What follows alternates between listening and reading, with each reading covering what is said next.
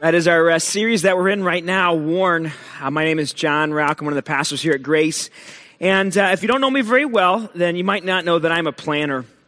And I like to plan things out. And one of the things I get to do in my job here is to make a lot of plans and help plan out a lot of our calendars for our different ministries that I help to oversee. And my wife will tell you that I'm that way, that I'm a planner. If I get an idea in my mind, I will spend so much time figuring out the best way to do it for a really long time. My family will tell you that too. We often go on these extended family vacations. I have my parents and I have two brothers that live in Pennsylvania. I have a sister and her family that live in Florida. And so we don't get to see each other a ton.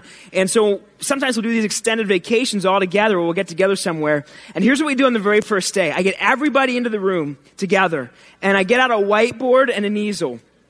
This is no joke. And I get out a whiteboard and an easel, and I say, and they'll laugh, and they'll say, they call it the annual RAUCH family meeting. And I'll say, is there any old business, anything we need to talk about?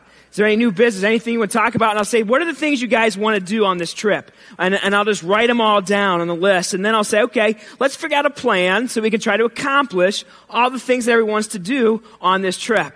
And they make fun of me. That's okay. I know inwardly they love that about me. I know that. But I'm a planner. That's just who I am. So it shouldn't surprise you that I'm intrigued when I come across things. Like, I try to have a plan for a lot of situations that I might ever face in my life. And so I was reading a book not too long ago, and I thought this was really cool. I read this. This was a plan for how to survive an anaconda attack. Now, this is really good stuff. See, I didn't grow up here, okay? I'm from a big city. I'm from Philadelphia. I'm from a big city. So I didn't grow up with 4-H. Where you learn things like how to survive an anaconda attack. I think that's a club, right, that you guys have. But, I've lived here for 10 years, and so I'm thinking, man, I haven't seen one yet, so I'm sure that, my odds are getting greater, that I'm probably going to come across one in my yard someday, so I better get ready. And so I read this, and I thought I'd share it with you this morning. It's really interesting. Apparently, anaconda snakes can grow up to 35 feet long. And they can swallow a 400-pound animal whole. These are the steps that you should take to survive if you ever get in this situation. If you are attacked by an anaconda, don't run. The snake is faster than you are. Lie flat on the ground. Put your arms tight against your sides and your legs tight against one another. And make sure you tuck in your chin. Do not panic, but the snake will begin to nudge and climb over your body. After the snake has examined you, it will begin to swallow you from the feet in. Always from the feet in.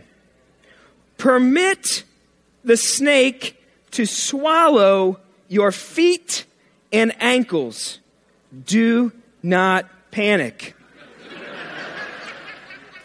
The snake will now begin to suck your legs into its body.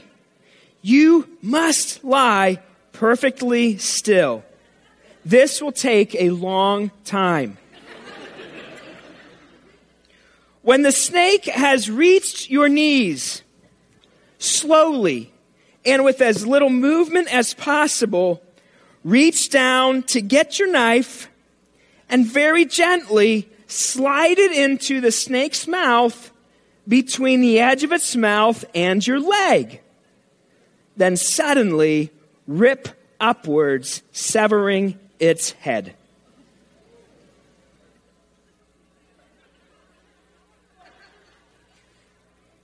That might be the most ridiculous thing I have ever read. If I am being swallowed to my knees by an anaconda snake, I think I'm going to be a little nervous. But if you should ever come across one here in northern Indiana, now you have a plan. You're welcome for that. You're welcome for that. As we continue our Warn series, our goal is not to get you ready for surviving large reptiles, But our goal is to help you get ready to survive life, because life wears you down. And specifically today, we want to help you survive encounters that you will have with another kind of snake. The Bible describes him throughout its pages and gives him the name Satan, the devil. And he is the enemy of God and of every follower of God. And he has demons, the Bible describes, that are all around us, tempting us to fail and to fall and to wear us down. Sometimes our battle with sin and temptation just wears us down to our worst. And it seems like there is no way out. Have you ever felt that way? Where you just wonder, like, am I ever going to grow beyond where I'm at right now? Am I ever really going to change? Sometimes our battle with temptation and with sin can wear us down, and that is when we are tempted to panic because we believe we are being swallowed by that sin or by that temptation or by that battle that we regularly and constantly face as in front of us. And we forget to live out the truth of that old saying that warns us, that says sin will always take you farther than you want to go, keep you longer than you want to stay, and cost you more than you want to pay. I'm sure that all of us can relate to the feelings of struggle with sin. For the person who's a brand new Christian here today, maybe you just accepted Christ even this week at Judgment House. We're glad you're here. Or maybe in the last year sometime you've accepted Christ and you've made him your leader. Or maybe you've been a Christian for a long time, but for the person who's a brand new Christian, sometimes you can get trapped comparing yourselves to others. And maybe you look around our church or other people that you know that are Christians and you say, man, I'm never going to be like they are. I'm never going to be as godly as they are. I have so much mess in my life that I'm never going to measure up to what it takes to be a really good Christian. And that wears you down. You look at where you're at and you feel like you'll never measure up, and you get worn down. You think everyone has it all together. But you know what? They don't. They don't have it all together. For the person that's sitting here that is a longtime Christian, they also get worn down. You also get worn down. Because you compare yourself too. And you compare yourself to where you think you should be in your relationship with Jesus. Or where you wish you were in your relationship with God. Am I right? And you see the gap. And that wears you down. You feel like, how come I can't be where I want to be? How come I can't be the person that God wants me to be? What's going on in my life? And you feel worn. I wish that I was holier than I am. I wish that I was more righteous than I am. I wish that I was wiser than I am. I wish that I followed through on more things than I really do. And I bet you can relate. Even the authors of the Bible knew this feeling of being worn. The Apostle Paul confesses that in Romans chapter 7. Take a look. He says, I do not understand, it's right up here, what I do. For what I want to do, I do not do. But what I hate to do. And I do what I do not want to do. For I have the desire to do what is good, but I cannot carry it out. For I do not do the good that I want to do, but the evil that I do not want to do. This I keep on doing. He says, what a wretched man I am. Who will rescue me? That's the Apostle Paul. One of my heroes, one of your heroes, one of the greatest men of God. Lived not the way he wanted to. Does that describe your life a bit? Man, the things that I want to do, I don't know why I can't. Instead, I go back to the things I know I don't want to do. But listen, you're not alone. Paul was there. And our rooms this morning, the Link and here in the main, are filled with people with the same struggle as you. Do you ever wonder why it's so hard to battle temptation? Do you ever wonder why it wears us down so much? There's a couple of reasons, and I'm sure there might be more, but here are a couple that I thought of. Maybe you can relate to some of these. I think temptation wears us down, first of all, because the battle for control of my life is not a one-time decision. Every day, I struggle to let Jesus be in control of my life. That's an everyday decision. It's not like I did that one time and now he's just in charge of everything that I am. That's a daily decision that we have to make to every day let him be in charge of us. God, today, you're in charge of my words. God, today, you're in charge of my actions. God, today, you're in charge of my thoughts. And that wears you down to have to battle our will every day for who's in control of our lives. Another reason it wears us down, Galatians chapter 5 shows us that our old selves, our sin nature, battles with the Spirit inside of us. Galatians 5 says there's a war going on between them because they want different things from our lives.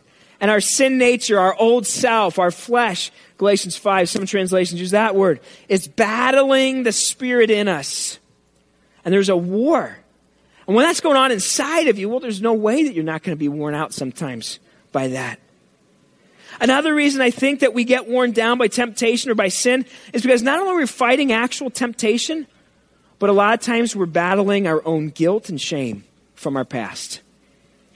A lot of the times the biggest fists that are coming our way are attached to our own arms. Because we know that God is able to forgive us and that God's able to forget some things in our past, but we're just not able to. And we hold on to it.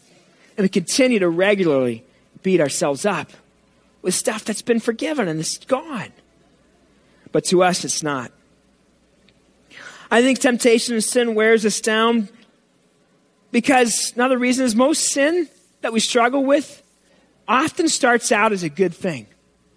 And then it gets twisted and it turns into something wrong. Right? Whether it's like exercising. You know, it starts out as a good thing. You want to be healthy.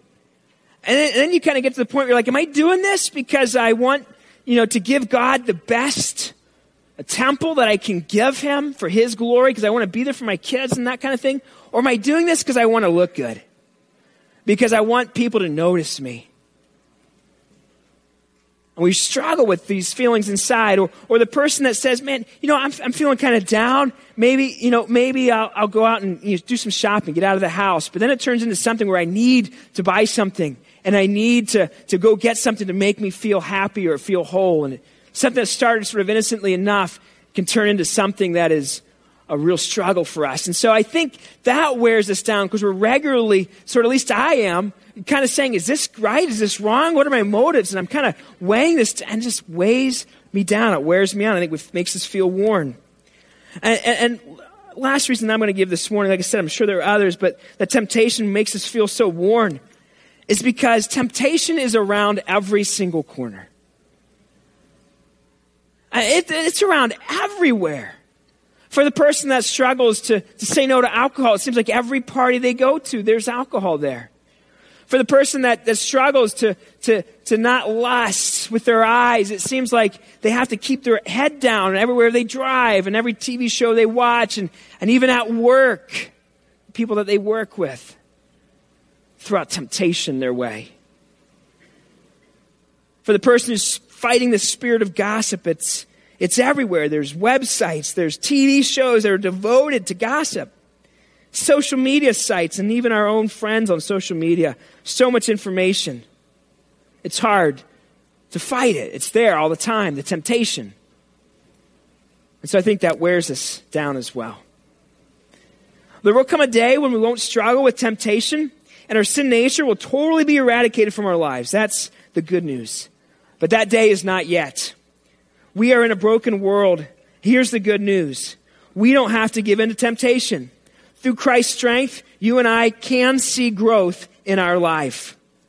The word sanctification is a church word. It's a theological word that means the process of becoming holy. And that is what God is doing in our lives. It's a process, though. It's not all at once. It doesn't happen like that. It's a process in our lives where God is making us to be like his son, Jesus. But the road out of sin is not an express lane. It has dirt road detours, potholes, traffic jams, right? The road out of sin is not a straight line.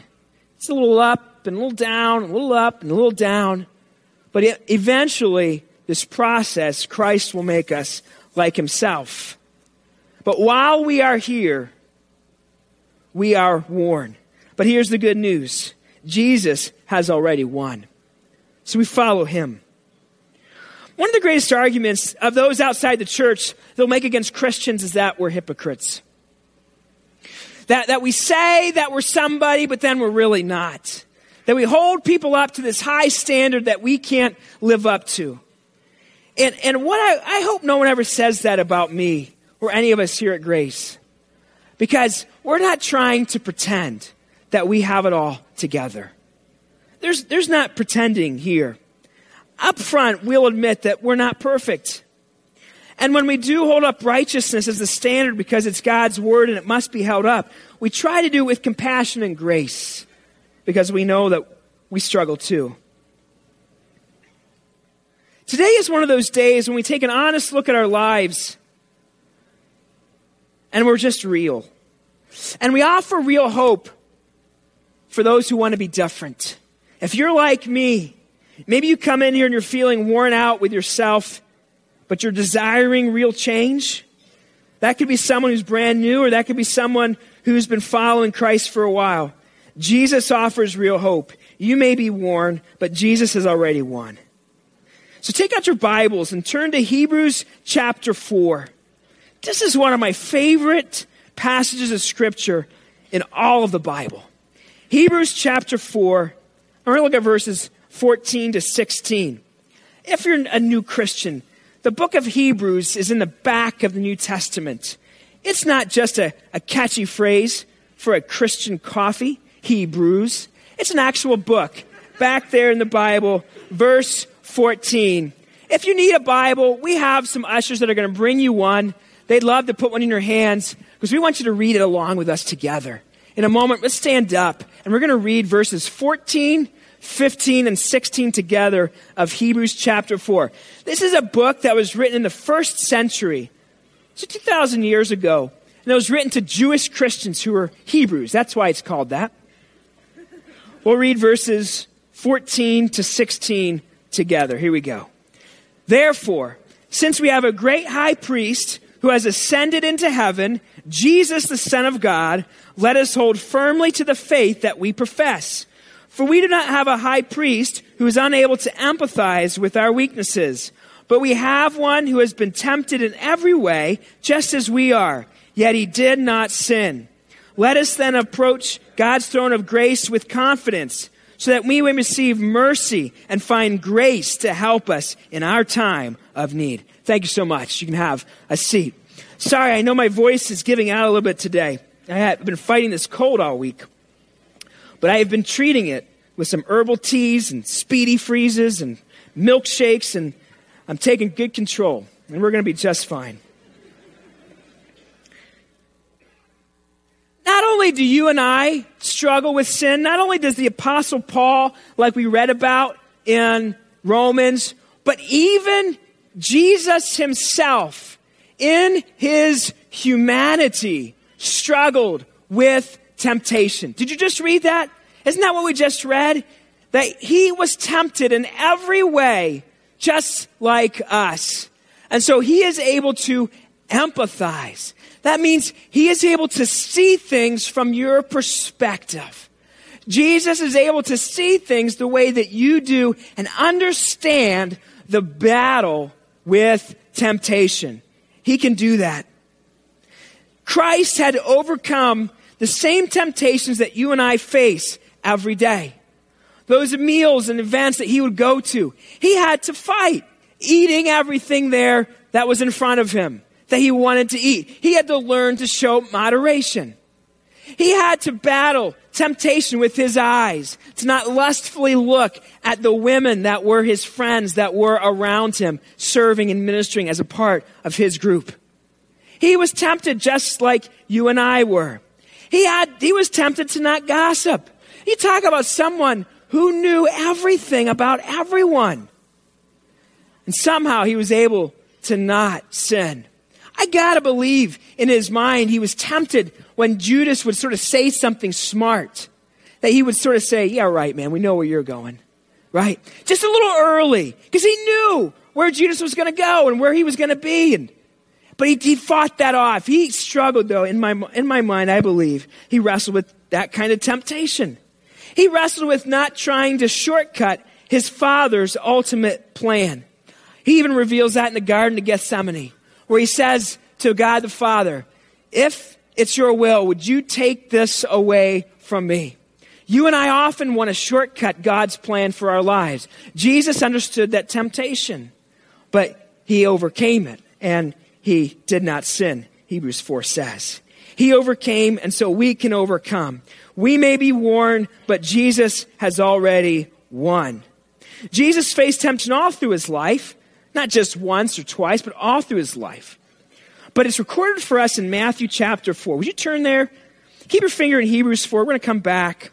But the very first book in the New Testament is the book of Matthew, the gospel of Jesus. Remember, the gospels, Matthew, Mark, Luke, John, are about the life of Jesus when he was here on earth. We're going to look at Matthew chapter 4 because here it's recorded where Jesus specifically is tempted by Satan. Okay? Matthew chapter 4 is interesting. Verse 1. It says, Jesus was then led by the Spirit into the wilderness to be tempted by the devil. Remember, the devil is a very real being, not made up, very real, and very, very at fact at work in our lives to mess us up. He was doing that to Jesus here. Led by the Spirit into the wilderness to be tempted.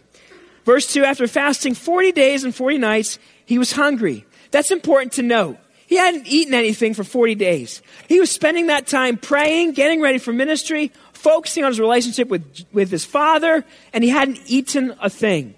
The reason that's important is because look at what verse 3 says. So the tempter, that's Satan, that's the devil, came to him and said, if you are the Son of God, tell these stones to become what? Bread. And why is that important? Because he knew that Jesus was hungry. See, when the tempter comes to us, when the Satan comes to us, he knows where we are weak. Okay? The Bible describes him as someone who watches us, who is very clever. He watches our lives. He knows where we're tempted. He knows where we might be weak. And in those moments, that's when he's going to come after us. That's when he came after Jesus in his weakest moment, when he knew he would be starving. He says, if you're the Son of God, just make those stones into bread. Because he knew he could do it. That's when he comes after us. One of the things that you and I have to get over is this idea that we are perfect. That we have to look perfect to the rest of the people in our lives. Listen, you're not, and I'm not.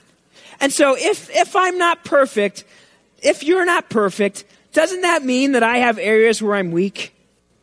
Does that mean that you have areas where you're weak? Yes, it does. And in those weak areas, what you and I have to do in our lives where we know we're going to be tempted, we have to put something in place that we're going to call guardrails to protect us. Guardrails don't stop accidents from happening. Guardrails stop accidents from going over the side of the cliff where their lives are destroyed. And that's what's going to happen in our lives. I'm going to mess up. I'm going to fall. You're going to fall. But when we put guardrails in our lives, it protects us from totally destroying our lives. Guardrails look like accountability partners. People that we know are going to ask us questions. When I meet with my accountability partner on Friday, I think about that during the week. I think he's going to ask me if I'm going to do this. So I don't want to admit to him that I did this, so I'm not going to do it. That's a guardrail that I put in my life that I know where I'm going to be weak.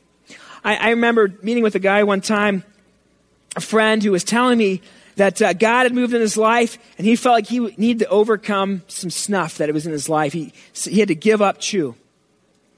And he said, here's my routine. Every day I go to work, I drive to work, and I stop at the same gas station. That's where I buy it, then I head on to work. And he said, what I realized was every day I was driving by that same gas station trying to say no, and it was like it was calling out to me that I needed to go in there and buy that chew. And he said, you know what I did? I started driving to work a different road. He put a guardrail in his life so he wouldn't fight that temptation every single day. I mean, you and I are going to fall when we have to fight temptation all the time. So we got to put those guardrails in our lives to protect ourselves. I'll give you another example, a personal one from my life. About 6-7 years ago, I was at a conference down in Dallas, Texas. And I was meeting some friends. There's some other colleagues from around the country. We were going to this leadership conference that was there happening. And I flew in a day early because there was a pre-session conference that I wanted to go to. I wanted to hear a particular speaker that wasn't going to be at the regular conference, but he was there a day early. And honestly, I wanted to go see the Texas Rangers play. And I love baseball, and I hadn't been to that stadium, and it's a beautiful stadium. And so I went there, and I'll never forget what happens. I get to the airport, get my car, I get to the hotel, and this is what happens. I get into the lobby, I get into the elevator, and as the door is closing, I'm alone in the elevator. As the door is closing, here goes the door across. It's like I see in my mind, here's this message across the back of the door. It says, you are alone. Nobody knows you in this town. It didn't actually say that there, but that's what was in my mind. That was the enemy. It was one of those moments where I felt like he was there right with me. Nobody knows you in this town. You could do anything that you wanted to. Wow. And I was like, I don't think I was not walking with the Spirit that day. I think that I had regular God time. I was in a good place. That came out of nowhere. A temptation. And I tell you, it's starting to think about things. And I'm sitting there in my room, and I have a couple hours till the game that night that I'm going to. And all of a sudden, I'm being tempted to look at pornography on my laptop. So I call up my accountability partner and say, look, man, here's what just happened. Here's what happened when I get into this elevator. And here's what happened. Here's what I'm thinking about, bro. You got to pray for me. You got to help me. And of course, I reach out. That accountability partner was a guardrail in my life. And just by calling him, that took away, that temptation. But here's what he says you're going to do, man. Just so you don't fall again if you get tempted again later. I want you to take your laptop. I want you to put it in the trunk of your car. And then I want you to drive your car to the next hotel. And then I want you to walk back to yours. And that's what I did. He said, if you're going to fall to temptation tonight, you're going to have to work for it. He was putting a guardrail in my life. Listen, guys, if you and I want to overcome sin, we got to put some serious guardrails in our lives. I'd be crazy to think that I wasn't going to maybe feel that same temptation again later that night. You're crazy if you think that you're not going to be tempted to sin. And so you don't put any accountability measures, any guardrails in your lives to protect you from sin. And that's why you're so worn down. That's why I get so worn down, because every day I'm battling, because this temptation is right in front of me. I've not removed it. I've not pushed it away. I've not put a barrier, a guardrail between me and it. Do you see that? So Jesus quotes scripture to Satan. I love this. He says in verse 4, because Satan comes at him where he's weakest. He's going to come at you and me where we're weakest. Verse 4, he says, it is written, man shall not live on bread alone, but on every word that comes from the mouth of God. He quotes scripture. The word of God is so critical to us overcoming sin. Being regular in our time with God is so critical to living a life in the Spirit. And Jesus had this as a part of his regular life. And I love this. Just really a quick side note. Jesus here is quoting from Deuteronomy. And what's cool about that is if you remember the story in Deuteronomy, God had led his people Israel out of Egypt, right? And into the wilderness, into the desert for 40 years. And that sounds a lot familiar like Matthew chapter 4, where Jesus is led into the wilderness for 40 days. And the point that Jesus is going to make is, you see, Satan, where you tricked Israel to not trust God, you're not going to trick me. See, where Israel failed, where people fail, Jesus does not. Jesus does not fail. He's not completely like us. He holds up for what's true. And so he says, here's this scripture. The scripture had been a guardrail in Jesus' life since he was a young person. Luke shows us that from his story, that he was in the temple even as a 12-year-old, and he knew the scriptures. It was a part of his guardrail for his life. And so here's what I want you guys to take some time to do this afternoon. I want you guys to think about these questions. What does Satan know about you? Where are your weaknesses? Here's the question I really want you to answer. What are the top 3 things that keep tripping you up? Write those down.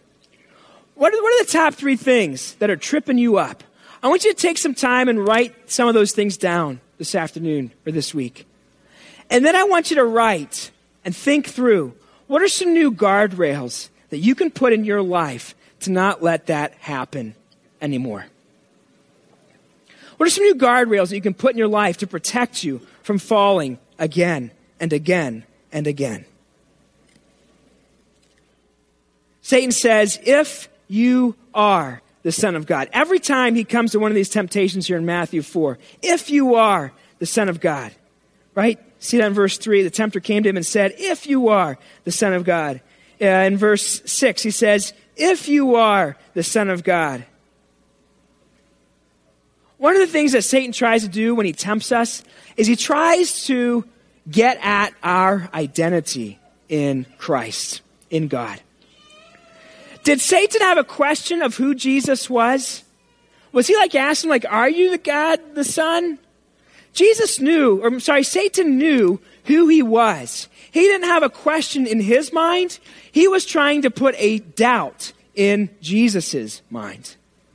And that's what Satan does. He tries to put doubts in your mind about your standing with God. When he comes to tempt you, he tries to put a doubt in your mind. He says things like this: you're not a really good Christian. I bet the other Christians at Grace don't struggle with the same things that you do. You know, if they really knew all this stuff about you, I bet they wouldn't even let you come to their church. Doesn't he say things like that to you, or is it just me? You know, that's the kind of stuff he does. If you are the Son of God, he says to Satan. He says to Jesus. He's throwing doubts at him. That's what he does. And Jesus again quotes from Deuteronomy, which I love.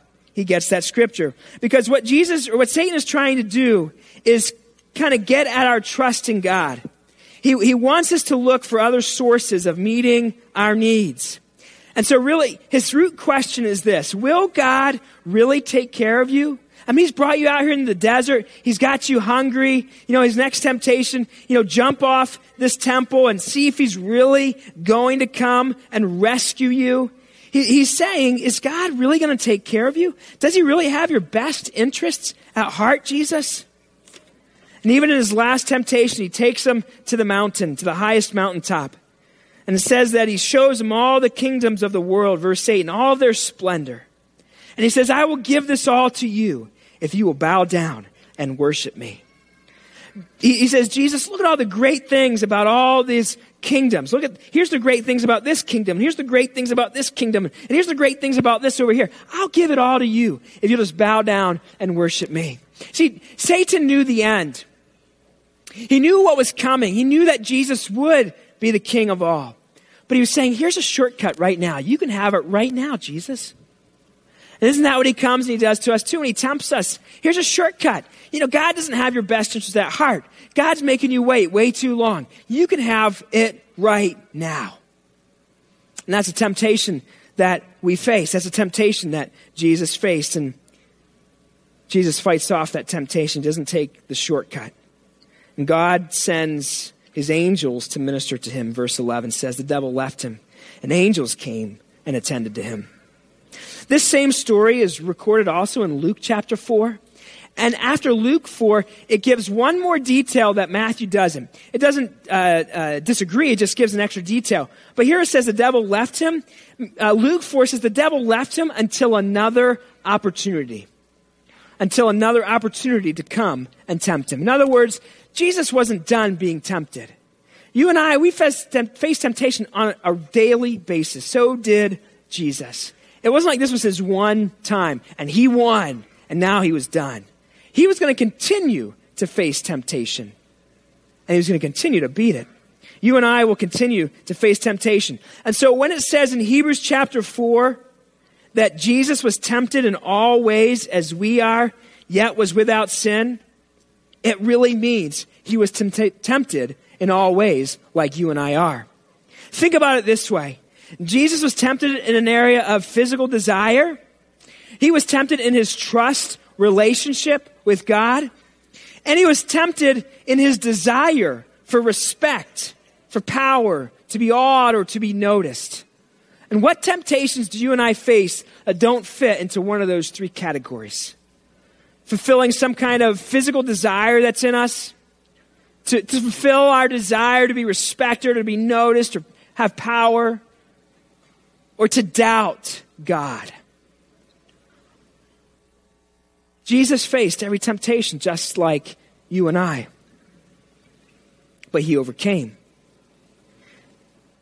So as you take some time this week and you're going to write down some guardrails to keep you from falling to temptation, what those do, that doesn't get at the heart of why we're tempted.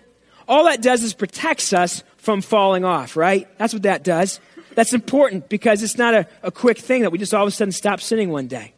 All right, so you put those guardrails in place. But then I want you to go a little deeper. And I want you to begin to think and ask the question, what are the specific roots of the temptations you face? What are the specific roots? Why is it that you keep getting tempted in those areas where you're tempted? Why is it that you continue to struggle with sin? What are the roots?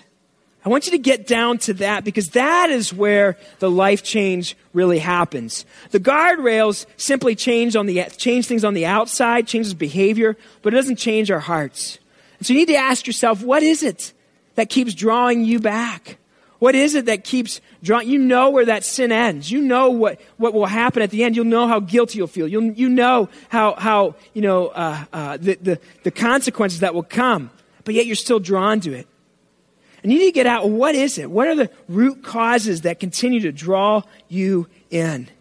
That's how you get lasting freedom from sin. That takes some real intentional effort. That takes some time to really get at it and some work and some prayer, but God can reveal it to you. It probably won't happen in one sitting. It takes time. It will probably take the help of another person, a trusted and mature believer who can ask you questions, who you can be honest with, who can really help you dig in. Maybe even a Christian counselor or a pastor, but a very well-grounded friend for sure. See, even though you're warned, Jesus has already won. Just follow him. Don't use excuses to stay stuck where you're at. Don't use excuses to stay stuck or worn anymore because too much is at stake. God has too big of plans to use you in your life. He doesn't want you to be stuck where you are right now. Look at Hebrews chapter 4 one more time with me. Let's read it. It says, therefore, since we have a great high priest who has ascended into heaven, Jesus, the Son of God. That means he's already gone before us. He beat this life here on earth. He's already gone to heaven. That's what that means. He's gone to heaven. Let us hold firmly to the faith that we profess. Let's not have a weary grip. Let's have a strong, firm grip on the faith that we profess. For we do not have a high priest who is unable to empathize with our weaknesses, but we have one who has been tempted in every way, just as we are, yet he did not sin. Let us then approach God's throne of grace with confidence, so that we may receive mercy and may find grace to help us in our time of need. You see, God has a plan to help you. I love that it says what it says here in these passages because we have so many excuses that we can use for why we get worn down by temptation, for why we just sort of stay stuck where we're at. We often say something like this, it's just too hard to say no. It's just too hard to say no. We say, God, you don't get it. It's too hard for me to say no. And Jesus says, no, I do get it. I do get it. I struggled just like you did. I was tempted just like you were in every way. What's oftentimes the real root issue and a lot of the temptations we face is this question: can I trust God? If I do things God's way, will it really work out for me the way that I want it to? Or is it better to do things my way? And the question that you're really asking is, do you really trust God? Do you really trust God's plan for your life? Do you really trust God's way of doing things? And Jesus is saying, yeah, my Father was good. He came through on his promise to me. I succeeded in overcoming temptation, and you can too. And so he takes away that excuse. Another excuse that we use is we'll say, it's just who I am. That's just who I am. You don't understand. That's who my family was. That's who I am. It's too late for me to change. I'm too far into the sin. I'm too deep. I can't get out. And Jesus says, no, that's not an excuse. That's not an excuse, because that's not who you are. You are not a liar. You are not an adulterer. You are not a luster. You are not a gossip. That's who you were, but that's not who you are. You are now a son of God. You are now a daughter of the King. That's who you are. And you know what he offers to us? Take a look at chapter 4 and verse 16. It tells us we're supposed to come with confidence, not lowly like, Jesus, will you forgive me again? But with confidence we can come to him, to his throne of grace. And then it says this, so that we may receive what? Mercy. And do you know what mercy is? Mercy is when God doesn't give us what we deserve. He doesn't give us the penalty of what we deserve. He gives us mercy. And so the truth for a person who is a follower of Jesus is that there is now no condemnation for those who are in Christ Jesus. If you're the one who says, this is just who I am, I can't change. Listen, you got to read Romans chapter 8. You got to read it over and over again, because it says that's not who you are. There is no condemnation for those who are in Christ Jesus. That is who you used to be, but that is not who you are anymore. There is no condemnation for you. Here's the other excuse we try to use that Jesus says, no, you can't use it. It's not good. We'll say it's impossible to measure up. I can never do it, so I'm not even trying. I can never measure up, so I'm not even trying. Why even try? I could never do it. But you know what? God is so loving. He loves us so much. Do you know what he offers besides mercy? Take a look back at Hebrews 4 and verse 16. Let us then approach God's throne of grace with confidence, so that we may receive mercy and find what? Grace. When do we need grace? To help us in our time of need. We don't need grace when we got it together. We don't need grace when our lives are on top. We need grace when we're in our time of need. And do you know what grace is? Grace is the opposite of mercy. Mercy is we don't get the punishment that we do deserve. Grace is that we do get the gift that we don't deserve.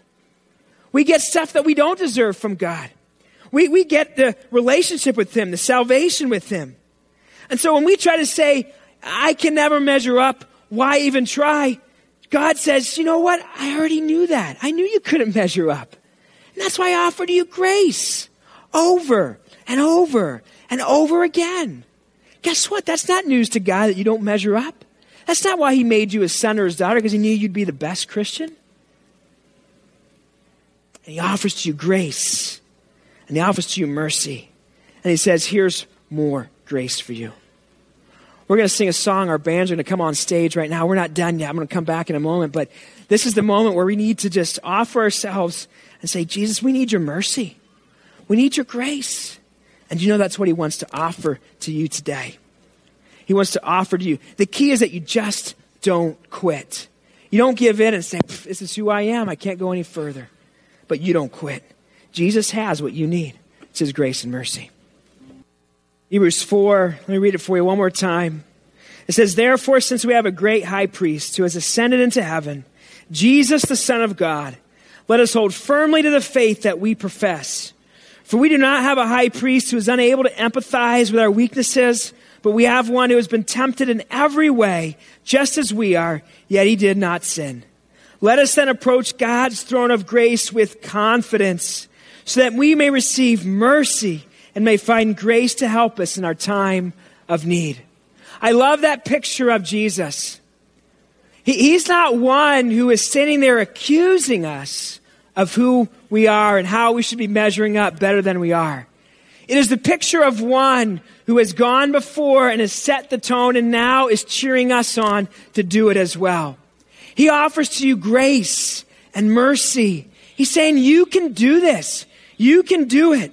He wants you to finish. We had this great event here at Grace last month called The Amazing Race. And a lot of you guys were a part of it.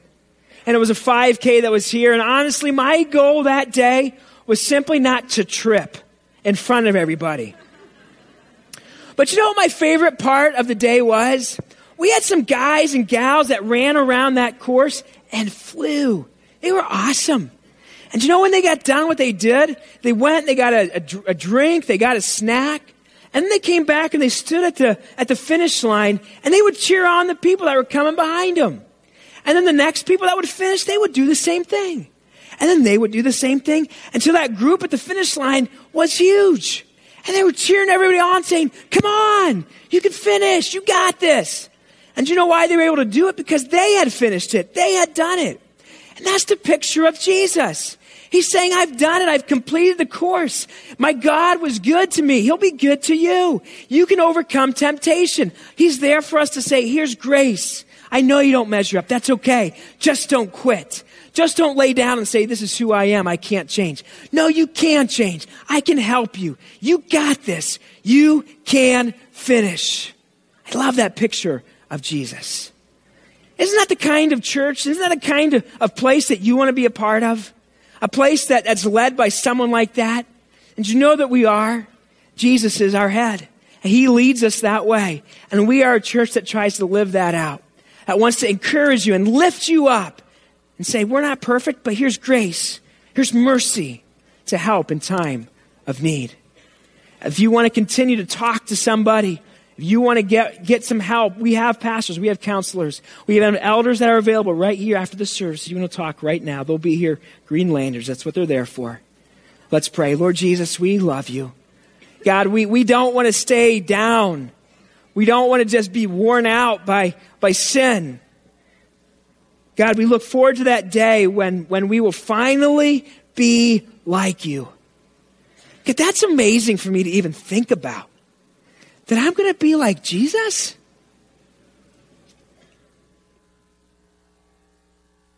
I'm not going to wrestle with sin anymore? That I'm not going to be like the old John? That's amazing. God, I so look forward to that day when you'll do that in all of us. God, when that process that we're in right now will be complete. But until then, Lord, we're asking for your grace and we're asking for your mercy that you would help us in our time of desperate need, or that we would rise above the temptation and the sin that's in our world, that you would make us into the image and into the likeness of your Son. We pray these things in your name. Amen. Have a great week. We'll see you next Sunday.